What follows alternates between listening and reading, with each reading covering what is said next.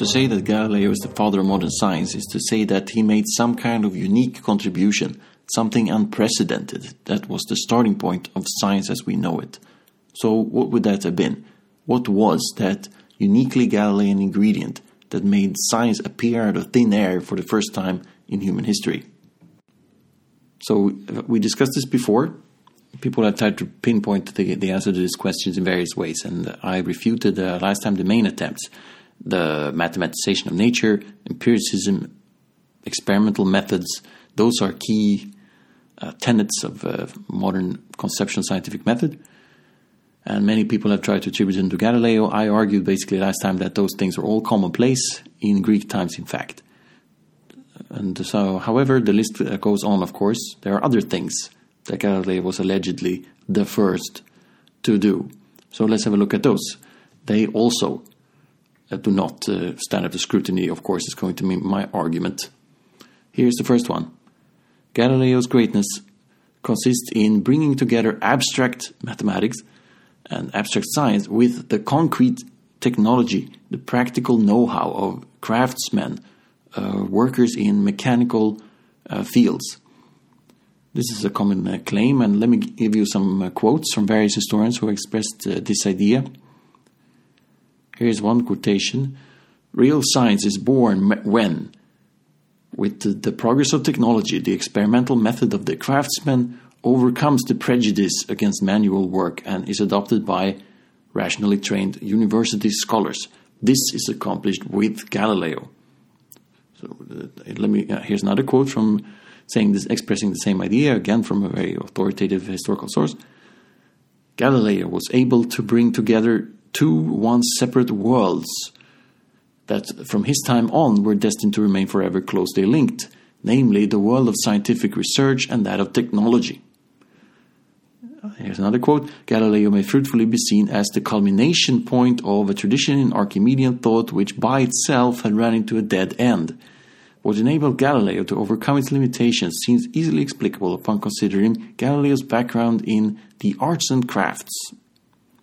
And here another one. Okay, the last time now I'm going to say the same point again from yet another famous historian.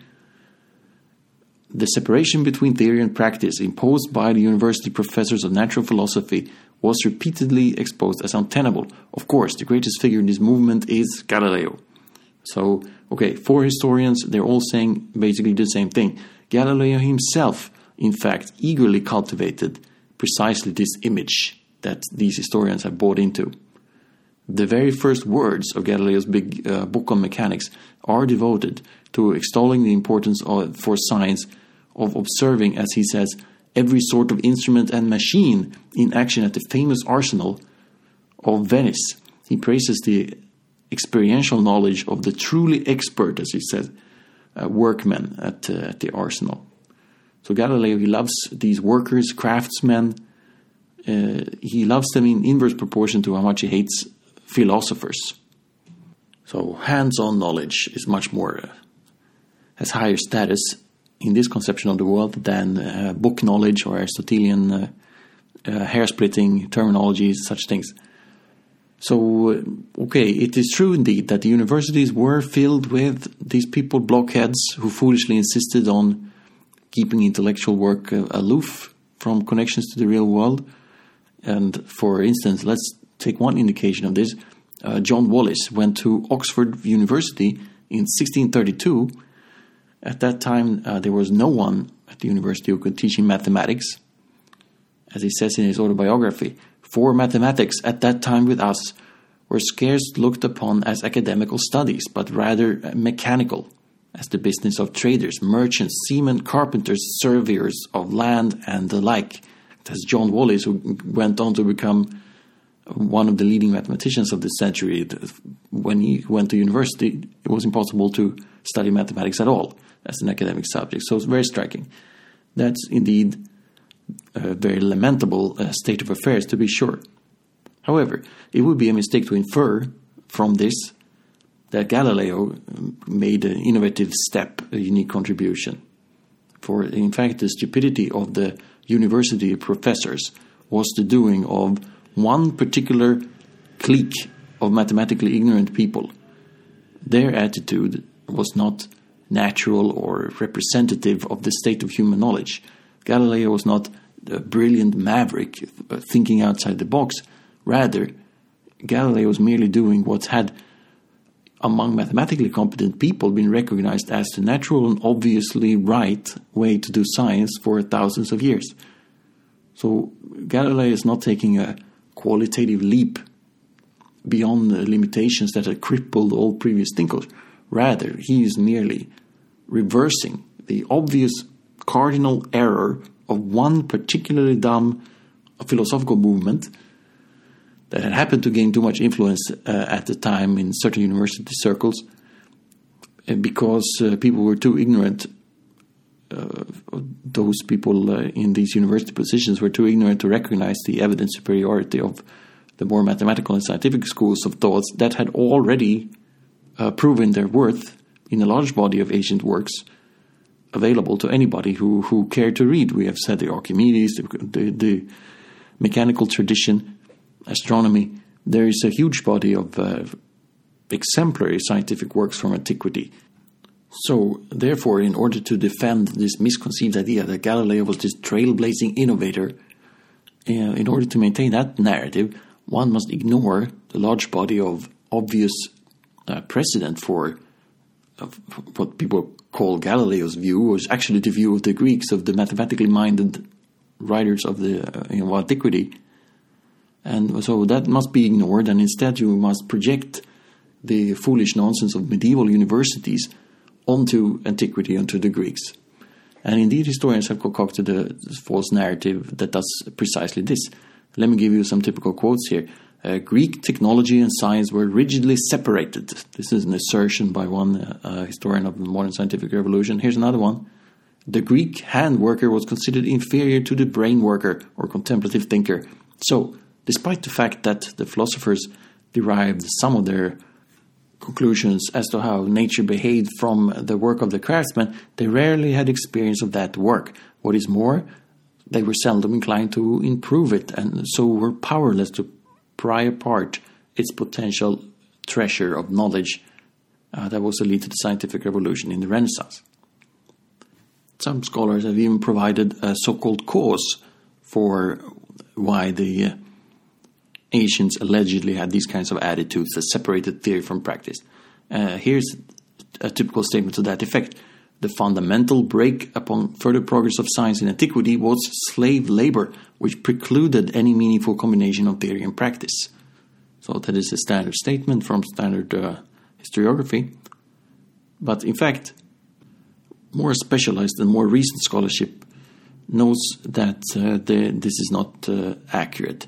The recent Oxford Handbook of Engineering and Technology in the Classical World, for example, it is perfectly clear, states very explicitly that many 20th century scholars hit upon snobbish contempt for manual labor as an explanation for the perceived blockage of technological innovation in the Greco-Roman world.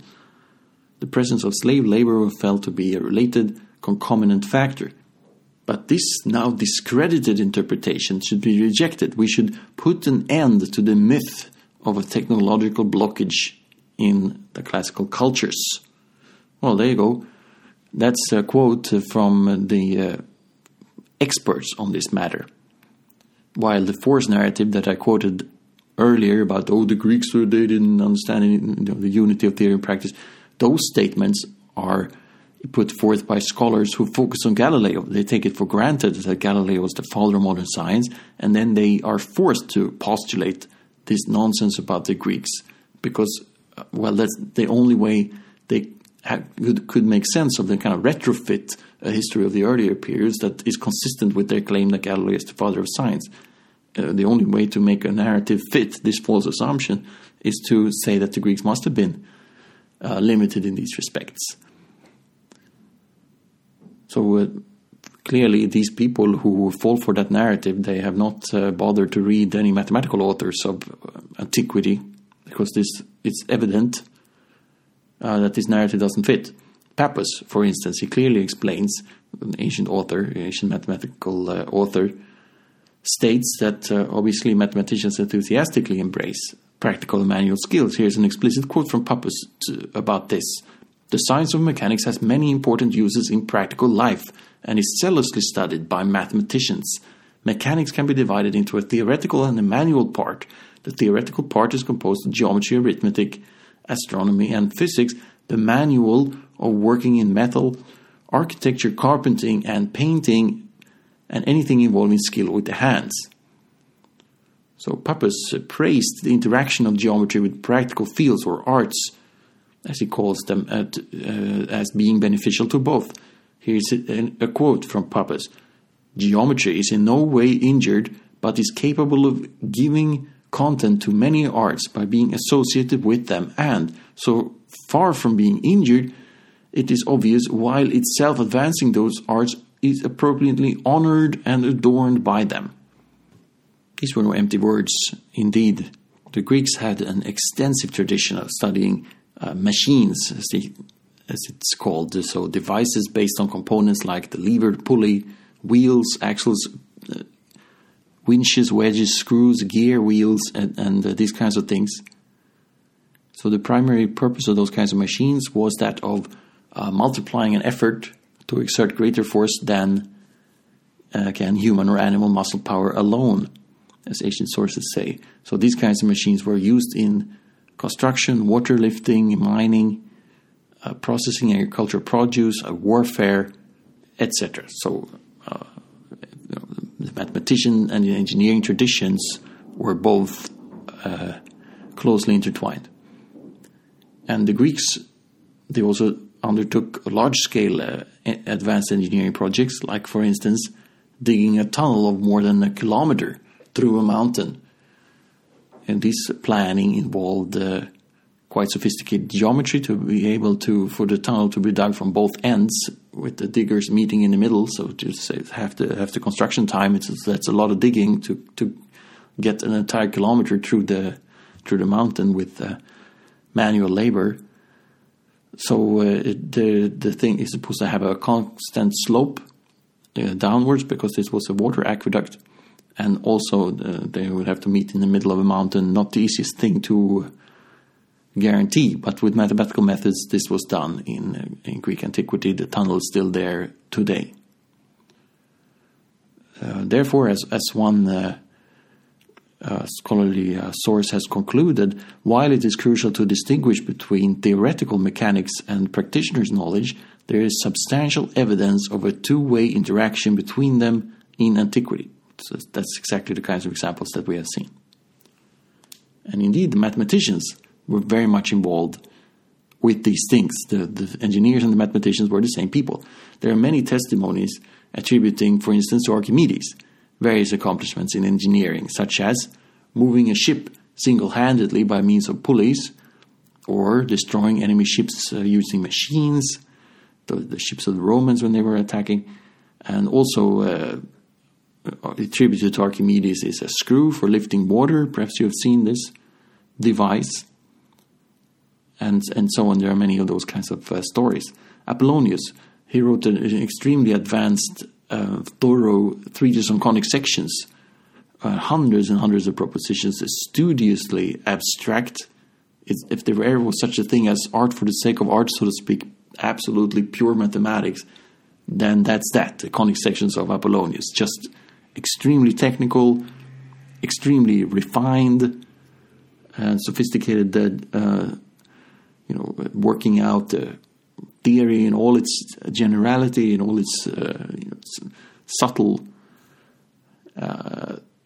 elaboration in every direction. So that's the conics of Apollonius. But striking to know then that this is the very same Apollonius who, in fact, besides writing on this thing on conic sections, he produced a now lost work on a flute player driven by compressed air, which is released by valves controlled by the operation of a water wheel. That is a mechanical flute player, a statue that could play the flute in this self-playing contraption, And there is, interestingly, a title page for an Arabic manuscript that has preserved this a description of this flute thing. the title page of the manuscript says, by Apollonius the Carpenter the Geometer. Isn't it beautiful? This cliche of Greek geometry is nothing but abstruse abstractions divorced from reality. It is a modern fiction. The sources tell a very different story. It's not for nothing that one of the most refined mathematicians of antiquity went by this moniker, the Carpenter. That's just tell you something about how committed to practical know-how these people were. The Carpenter. That is the name for the most abstract mathematician of antiquity. So, unfortunately, however, as Rousseau has observed in his excellent book, here's a quote, Renaissance intellectuals were not in a position to understand the Hellenistic scientific theories. However, like bright children whose lively curiosity is set astir by a first visit to the library, they found in the manuscripts many captivating topics, especially those that came with illustrations. The most famous intellectual attracted by all these novelties, so-called novelties, was Leonardo da Vinci. Leonardo's futuristic technical drawings are not a scientific voyage into the future so much as a plunge into a distant past. Leonardo's drawings often show objects that could not have been built in his time because the relevant technology did not exist. This is not due to a special genius for defining the future, but to the mundane fact that behind those drawings there were older drawings from a time when technology was far more advanced. That is the argument by Rousseau. Personally, I suspect that he is right, and basically that would mean that the generation of Leonardo da Vinci and people like that, they would have had access to ancient manuscripts that are no longer available as today. They sort of went to the library, they plundered it. They were not philologists, they didn't care about the preservation of these works. They just went there, took whatever struck their imagination and just copied and used however they pleased without preserving the originals. So this is why you have this distorted view. Oh, Leonardo da Vinci, what a genius! He came up with all helicopter and all this kind of stuff. No. Look, he stole all of that from the Greeks, who were vastly more advanced, way more sophisticated intellectual culture of the Hellenistic era than the European Renaissance. Was miles behind in mathematical sophistication, in technological sophistication. And this is why plundering the ancient manuscripts for their treasures was very attractive to these people like Leonardo, and they didn't really have the patience to stop and preserve all that in original form. In any case, the false narrative of the mechanically ignorant, the anti-practical Greek mathematicians has obscured this fact. It led to an exaggerated evaluation of Renaissance technology, like instruments for navigation, surveying, drawing, timekeeping, this kind of stuff. You see a lot of practical mathematics on the rise. Often nowadays you hear a lot about this. Oh, practical mathematics, it was a precursor of the scientific revolution, a very popular idea among historians these days. For instance, consider Jim Bennett, former director of the Museum of History of Science in Oxford. Here's what he says. Quote, Renaissance developments in practical mathematics predated the intellectual shifts in natural philosophy. Historians of the early modern reform of natural philosophy have failed to appreciate the significance of the prior success of the practical mathematical program, which must figure in an explanation of why the new dogma of the 17th century embraced mathematics, mechanism, experiment, and instrumentation. Well, that's his interpretation. That's Jim Bennett, who was the director of the History of Science Museum, so he was the one working, curating those practical tools that were used by for navigation purposes, for astronomical purposes, etc. Those mechanical devices, that's his speciality, so it's easy for him to say, look, these people did it before Galileo, before Newton, and so we already had this. So that must have been the root of it then. Indeed, Bennett, he proves at length that this practical mathematics tradition, it had a lot to commend it. That's true. I do not dispute that is the case. However, he then casually asserts, with hardly any justification, that there was nothing comparable in Greek times. Well, this is typical, isn't it, of much scholarship of this period. In fact, this is a deeply entrenched standard view, is that the Galilean revolution is taken for granted, and subsequent work is presented as emendations to it. So therefore, if you want to prove the importance of a Renaissance kind of pre-scientific revolution in practical mathematics, then you need to prove two things. First, you need to prove that those things that those people knew who were working with these instruments and the technical tradition, that they had some key instances or elements of their way of working were relevant to the scientific revolution. And also, secondly, that those things were not present also long before, like 1,500 years before in Greek antiquity, for instance. So it is a typical pattern to see historians who try to argue for the importance of this Renaissance practical mathematics tradition. They put all their efforts towards proving the first point, and they completely gloss over the second one. In a sentence or two, for instance. You can go to Jim Bennett's paper and see this for yourself. They can get away with this because the alleged shortcomings of the Greeks is supposedly common knowledge. I already showed you a long list of both, but people say this in standard sources, so we can just take that for granted. And whereas it is the first point, the one about that these Renaissance people, they knew at least something, that's the part that departs from the standard narrative, that the scientific revolution wasn't only Galileo, it was a little bit before with these practical people. This is the part where they depart from the conventional interpretation.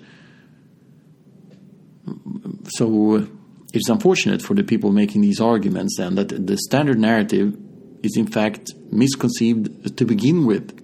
So therefore, all of this more specialized research, although ostensibly it departs from the standard narrative of the scientific revolution, actually it retains the most fundamental errors of that narrative in the way that the very way that it frames the argument and the evidence that it uses, because it still takes for granted that if somebody in the Renaissance did something Galileo-ish, then surely they must have been the true source of the scientific revolution. But actually, that stuff was in Greek antiquity all along, but they retain the error of dismissing the Greek tradition, so they remain as much in error as the old way of attributing the scientific revolution to Galileo, in fact. So it is very much correct to emphasize that the practical mathematical tradition stood for a much more fruitful and progressive approach to nature than that dominant among the philosophy professors of that time, or the university professors. It is a mistake, however, to believe that those professors represented the considered opinion of the best minds, while the mathematical practitioners, the navigators, the practical astronomers, that those people were the kind of oddball underdogs whose pioneering success eventually proved undeniable, a kind of surprise to everyone, the Cinderella story of these everyday guys running around with a little abacus doing trade and stuff, and they had this secret knowledge, secret key to knowledge that they overcame the establishment. No, that's not the right way to think about it. The mathematical practitioners stood for simple common sense. They did not stand for renegade iconoclasm or radical new ideas. They practiced the same common sense that their peers had done in antiquity, and they achieved much the same results. The Greeks had already done all of that stuff all over the place. The university professors, meanwhile, they should not be mistaken for a neutral representation of the state of human knowledge at that time. That is a huge mistake. Rather, these university professors, they formed one particular philosophical sect which retained the domination of the university, not because of the preeminence of its teachings or that everybody thought that's the only right way to think, but rather because of the very conservative appointment practices, the obsequiousness of academics. So that's my interpretation of the role of practical mathematics in the scientific revolution. It is for these reasons that we should not think of Galileo's celebration of the craftsmen, the mechanicians, as a innovative step, which it was not. So let's turn to another issue then, a more philosophical one. Instrumentalism versus realism, a classic philosophical distinction. So the standard view is that the scientific revolution saw the replacement of predominantly instrumentalist attitudes to mathematical analysis with a more realist outlook. This is a quote. So what does that mean? Instrumentalism. It means the following. So I'm quoting the definition of instrumentalism from Simplicius, the ancient commentator on Aristotle. Here's what he says. An explanation which conforms to the facts does not imply that the hypotheses are real and exist. Astronomers have been unable to establish in what sense exactly the consequences entailed by these arrangements are merely fictive and not real at all. So they are satisfied to assert that it is possible, by means of circular and uniform movements, always in the same direction, to save the apparent movements of the wandering stars. This is how Simplicius puts it, to save the appearances, indeed, not necessarily by discovering the truth about it, but to come up with some account that fits the facts. So instrumentalism, as opposed to realism, was supposedly the accepted philosophy of science among the Greeks, as the story goes, according to many historians. Here's what Pierre Duhem had to say about it, for example, a very influential writer. Ancient Greek astronomers balked at the idea that the eccentrics and epicycles are bodies really up there in the walls of the heavens. For the Greeks, they were simply geometrical fictions, requisite to the subjection of celestial phenomena to calculation. If the calculations are in accord with the results of observations, if the hypotheses succeed in saving the phenomena, then the astronomer's problem is solved.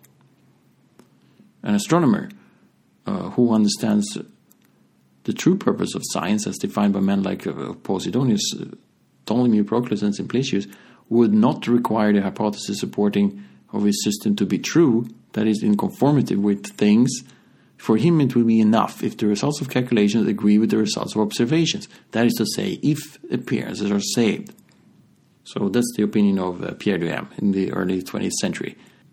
Plenty of modern historians agree as well. Here are some examples. I quote, "The Greek geometer in formulating his astronomical theories does not make any statements about physical nature at all. His theories are purely geometrical fictions." That means that to save the appearances became a purely mathematical task. It was an exercise in geometry, no more, but of course also no less. Galileo, by contrast, brought a radically new mode of realist mathematical nature knowledge. In other words, Galileo endorsed a view that was contrary to that of the Greeks, but was also much more creative. It was a crippling restriction to hold that no theory about reality can be in mathematical form. The Renaissance rejected this restriction, holding that it was worthwhile enterprise to search for mathematical theories, which also, by metaphysical criteria, could be supposed real. The most eloquent and full defense of this process was given by Galileo. Hence, the scientific revolution owes much to the novel quality of realism that abstract mathematical mode of nature knowledge acquired in Galileo's hands. So all of those things are quotations from mainstream historical scholarships. I, of course, disagree with all of that stuff, as you might imagine. In reality, no mathematically competent Greek author ever advocated instrumentalism. The notion that the Greeks were instrumentalists relies exclusively on passages by philosophical commentators. The notion that Ptolemy, for example, the great astronomer, believed that his planetary models were fictional combinations of circles which could never exist in celestial reality, as Pierre Duhem claimed, is demonstrably false, as a matter of fact. First of all, Ptolemy opens his big book, the Almagest, with physical arguments for why the Earth is in the center of the universe. The blatantly realist justification for this aspect of his astronomical models. It was just 100% realism all the way through. It doesn't make any sense to give an instrumentalist interpretation of that. That is to say that the idea that he only made up his models to, well, the calculations work. I can tell you where the star is going to be, but I don't pretend to know anything about the heavens. That is obviously not Ptolemy's mindset, because why then would he give physical explanations of why the Earth is the center of the universe. It doesn't make any sense. Furthermore, Ptolemy also gives a detailed discussion of the order and distances of the planets. And this discussion obviously assumes that the planetary models or epicycles and everything are indeed physically real. Here's what he says. The distance of the planets may be determined without difficulty from the nesting of the spheres, where the least distance of a sphere is considered equal to the greatest distance of the sphere below it.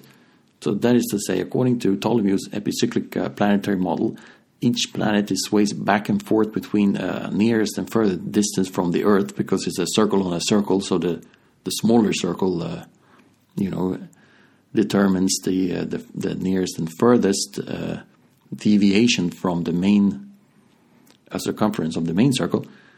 That's the epicycle. So if you think in those kinds of terms, and you still want the universe to be the layers of an onion, so to speak, then each onion has to be just thick enough to contain the epicycle. And indeed, Ptolemy then assumes that there is no space between the greatest and least distances of adjacent spheres. As he says, this is most plausible, for it is not conceivable that there be in nature a vacuum or any meaningless and useless thing. Those are Ptolemy's words. Clearly, this is based on taking the planetary models to be very real indeed. Not at all mathematical fictions that are just invented for calculations. It just gives you the numerical output. No. He thought they are really out there. The heaven really is made up of these physical layers. And their thickness are determined by the radius of the epicycle, etc. Indeed, Ptolemy was not an exception. In his realism, his colleague Gemenos was thoughtful realist, as the translator of his surviving astronomical work have observed. Hipparchus, as well, the great astronomer of the Hellenistic era, he evidently chose planetary models on realist grounds as well. His works are lost, unfortunately, but we know that he proved the mathematical equivalence of epicyclic and equant motion. That is to say, he showed that two geometrical models of planetary motion are observationally equivalent. They lead to the exact same visual impressions as seen from the Earth. And yet they are brought about by very different mechanisms. So how should one choose between these two models in that case? If Hipparchus had been an instrumentalist, he wouldn't care one way or the other. You could pick whichever was more mathematically convenient. As far as instrumentalism is concerned, all that matters is to account for the appearances, and since these two models have the same appearances, there is no other grounds on which one could choose one which is better than the other. However, that's not what Hipparchus did. If from a realist point of view, you would want to know which model could more plausibly correspond to actual physical reality. And what did Hipparchus do? Well, here's what Theon says, the surviving source on this. Hipparchus, convinced that this is how the phenomena are brought about, adopted the epicyclic hypothesis as his own and says that it is likely that all the heavenly bodies are uniformly placed with respect to the center of the world, and that they are united in a similar way. So those properties would not hold in the equant conception of planetary motion. So Hipparchus, he decided between these two equivalent models based on physical plausibility. He thought it's more likely that the universe is made up with these properties about the common center, about the way the motion is linked to the other, and so. So these are physical plausibility arguments, clearly realist arguments. So it is evident that the Greek astronomical tradition is realist. You can't really argue with it if you read the sources. But historians, manage to talk their way around it somehow. And they have also brought up other so-called evidence that the Greeks, as they say, were instrumentalists. And one thing they point to is the alleged compartmentalization of Greek science. And let me quote here modern historians who expresses this. Phenomena such as consonants in music, light, planetary trajectories, and the states of equilibrium in statics or hydrostatics are investigated separately in Greek science. There is no search for interconnections, let alone an overarching unity. So this is how one historian tries to insinuate that it was in the time of Galileo that these things were truly unified. You have one science to rule them all, so to speak, whereas the Greeks, they just had these little bits and pieces. So, and this kind of attitude, this segmentation of science, that would indeed make sense if mathematical science was just instrumental computational tools with no genuine anchoring in physical reality. However, the only problem, of course, is that the claim is false. Greek science is in fact full of interconnections, just as one would expect if they were committed realists. Ptolemy uses mechanics to justify geocentrism, as we've already said. Archimedean hydrostatics explains the shape of planets as a consequence of the pull towards the center. It casts light on the Earth's geological past. It was formed in a fluid state, maybe. And so that stuff is explicit in Greek sources as well. Ptolemy applies consonance, that is to say, musical theory, the chords and stuff, and harmonious relationships between frequencies. Ptolemy applies that stuff to the human soul, the ecliptic, the zodiac, the fixed stars, the planets, and so on. This is what he says in his big book on astrology, Tetrabiblos.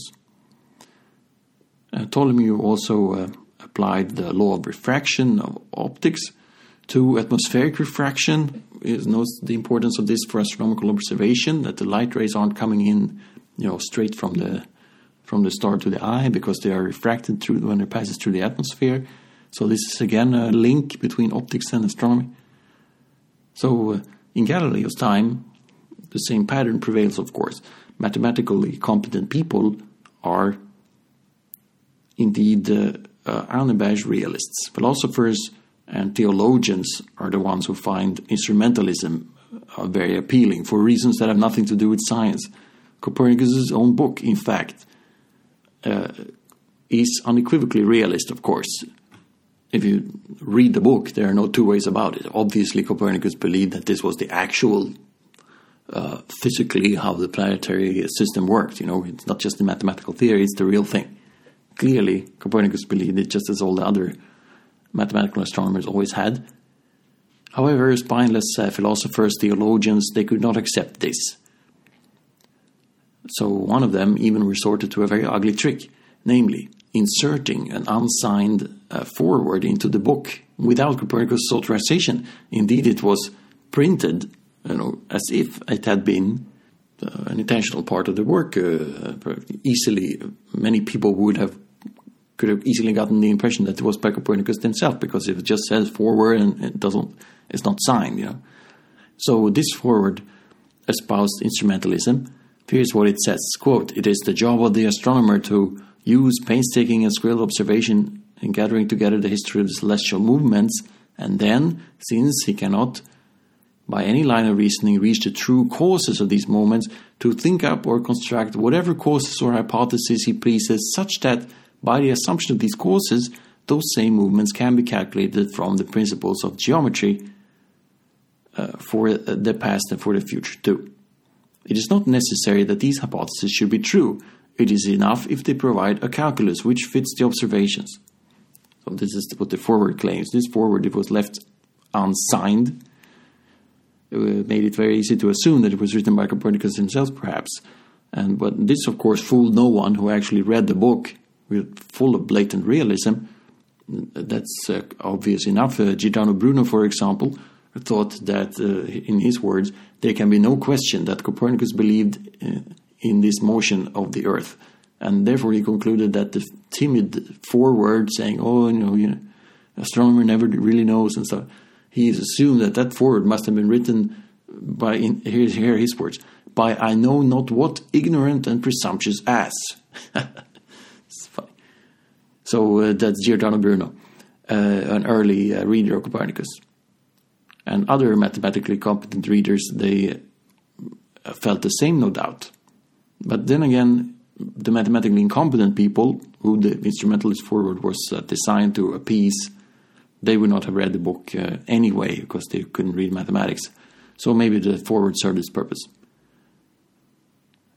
In medieval and Renaissance philosophical texts, it is not hard to find many assertions to the effect that real astronomy is non-existent. What passes for astronomy is merely something suitable for computing the entries in astronomical almanacs, rather than a description of physical reality. There were many instrumentalists at that time, absolutely. However, the challenge is to find among them even one single serious mathematical astronomer. These people, the instrumentalists, who spoke at length about how astronomy doesn't actually describe reality, and so all of them were theologians and philosophers. Tons of them, none of them were mathematicians, however. All historians nowadays recognize that Copernicus clearly believed in the physical reality of his astronomical system. However, their inference that he thus broke down the traditional disciplinary boundary between astronomy, a branch of mixed mathematics, and physics as a natural philosophy, that is an inference that they draw. I'm quoting now from a story. This conclusion is something I reject, that just because Copernicus was a realist, that much is true, but that doesn't mean that he broke down the hegemony that lasted forever. This idea that instrumentalism was the traditional view, that is correct only in a very limited sense. It was the traditional view among the one particular sect of Aristotelians. That sect of philosophy had occupied the universities. However, outside of this narrow clique, it had no credibility or standing whatsoever. Among mathematicians, Copernicus' view was in fact the traditional one. It was what mathematicians had always believed for obvious reasons, and they never had any reason to believe otherwise. And all mathematically competent people continued in the same way, also long before Galileo entered the scene. Already in the 16th century, Tycho, Rothman, Meslin, and even Ursus openly devoted a wide range of physical arguments in their debates about the rival world systems. Kepler put the matter very clearly. One who predicts as accurately as possible the movements and position of the stars performs the task of the astronomer as well. But one who, in addition to this, also employs the true opinions about the form of the universe performs it better and is held worthy of greater praise. The former, indeed, draws conclusions that are true as far as what is observed is concerned. But the latter not only does justice in his conclusions to what is seen, but it also draws conclusions embracing the inmost form of nature. That's Kepler. As Kepler notes, this was all obvious and well known and accepted since antiquity. For, as Kepler says, to predict the motions of the planets, Ptolemy did not have to consider the order of the planetary spheres, and yet he carefully did so, diligently. Well, very true. Kepler is absolutely correct. So in conclusion, mathematicians were always realists. Galileo had nothing new to contribute about this. So therefore we have refuted that as well as one of the possible Galilean innovations that caused the scientific revolution. Here's another big theme in the scientific revolution, the mechanical philosophy. Some say that the mechanization of the world picture was a defining ingredient of the transition from ancient to classical science. Paradigm conception at the heart of the new science was that of the world as a machine, a clockwork universe, where everything is caused by bodies pushing one another according to basic mechanical laws, as opposed to a world governed by theological purpose, teleology, divine will, intervention, anthropomorphized desires and sympathies, ascribed to physical objects or other supernatural forces, stuff like that. That's the old view, And the mechanical philosophy just sweeps away all of that stuff, all of those mystical kinds of things, and it replaces it with just mechanical, one thing pushes another, there are springs and there are collisions, and only those kinds of things, that's all you need to explain this is the mechanical philosophy. So Galileo was supposedly a pioneer then in how he always stuck with the right side in this divide, rejecting the occult and favoring the mechanical. So here is one historian, for example, arguing for this. Quote, Galileo possessed in a high degree one special faculty, that is the faculty of thinking correctly about physical problems as such, and not confusing them with either mathematical or philosophical problems. It is a faculty rare enough still, but much more frequently encountered today than it was in Galileo's time, if only because nowadays we all cope with mechanical devices from childhood on. So that's how one historian has claimed it. Even though it seems so obvious to us, you have this kind of story about why it wasn't obvious at the time, because now we are much more accustomed to mechanical devices.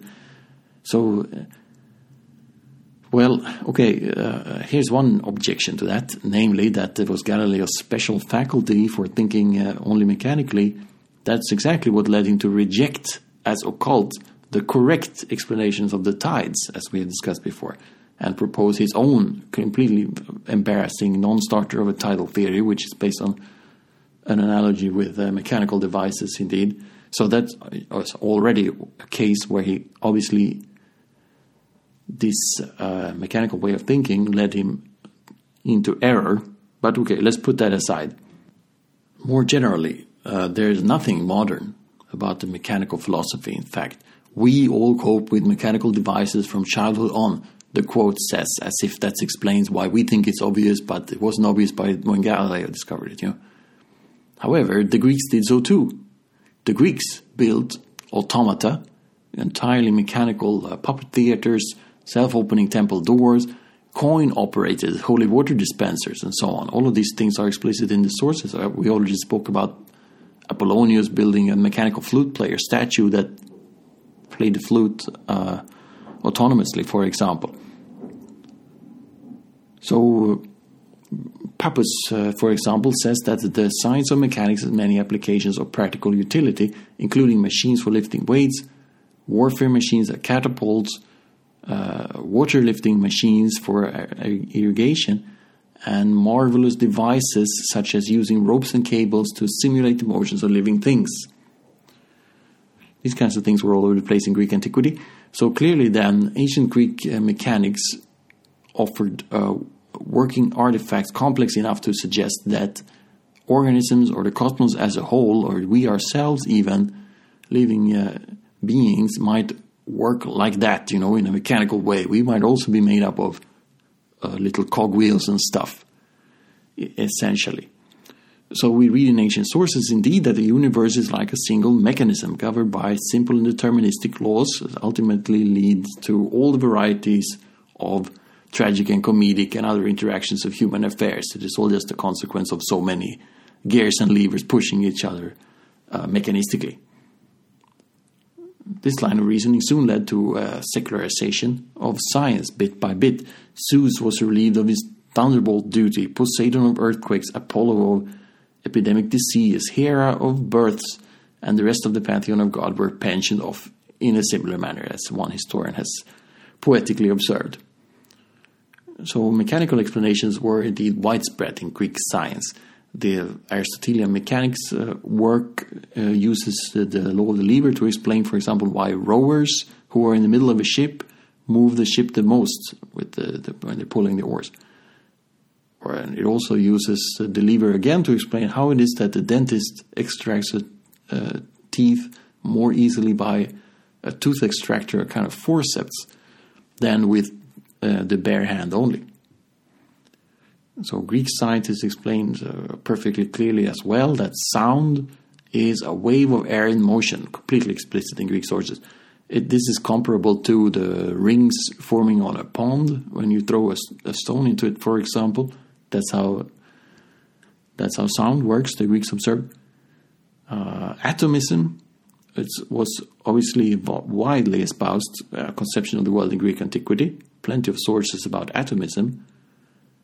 And that is obviously, in its very essence, a plan to make material principles the basis of all reality. That's what atomism really means. Just complex things arise from simple, small bodies just bumping into one another, and that ultimately gives rise to complex phenomena, everything we see around us.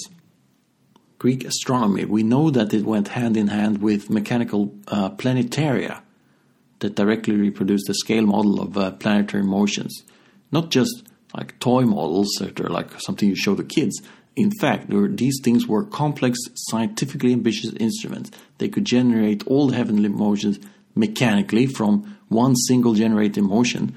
You would turn a crank, so to speak, and it pushes, it's a very elaborate gear mechanism that accounts for all the motions of all the planets and the moon, and a very elaborate system. Those kinds of machines were built in Greek antiquity. Archimedes built a planetarium. These are facts that are stated in the sources. We do not have those devices left anymore, of course. They have been lost to time. Even biological phenomena may be of the same nature. That, of course, is a conclusion that readily suggests itself in this context. It was eagerly pursued by the Greeks. Here, let's quote, for instance, Galen, the ancient physician, very famous. Here's what he says. Just as people who imitate the revolutions of the wandering stars by means of certain instruments, they instill a principle of motion in them and then they go away while the devices operate just as if the craftsman was there and overseeing them in everything. I think in the same way, each of the parts of the body operates by some succession and reception of motion from the first principle to every part, needing no overseer. So that's Galen obviously drawing on these very elaborate autonoma kinds of machines that operate on themselves based on springs or dropping water or whatever, some long-lasting process that supplies the mechanical drive to the system. So also biological things could work on the same model. So evidently the mechanical practice of automata, of machines that operated in elaborate ways, like Apollonius' machine of the self-playing flute statue, those kinds of things were obviously very influential in providing a model for how to think about scientific questions generally, just as Galen's passage here suggests. And ancient medical research put this vision into practice. The use of what we would call mechanical ideas to explain organic processes, like, for instance, digestion or other physiological functions, is indeed the most prominent feature of the work of Erasistratus in medicine, who also tested these ideas with experiments. This is all in the sources. So, in conclusion, the world did not need Galileo to tell them about the mechanical philosophy. It had been widely regarded as common sense already in antiquity. There is ample evidence for that. So here's my overall conclusion of all of this stuff, not just the mechanical philosophy one, but all the different causes that allegedly Galileo contributed. The scientific revolution did not come about by any innovative or groundbreaking insights of Galileo of any kind. It came about simply by listening to what the mathematicians have been saying for thousands of years. Thank you.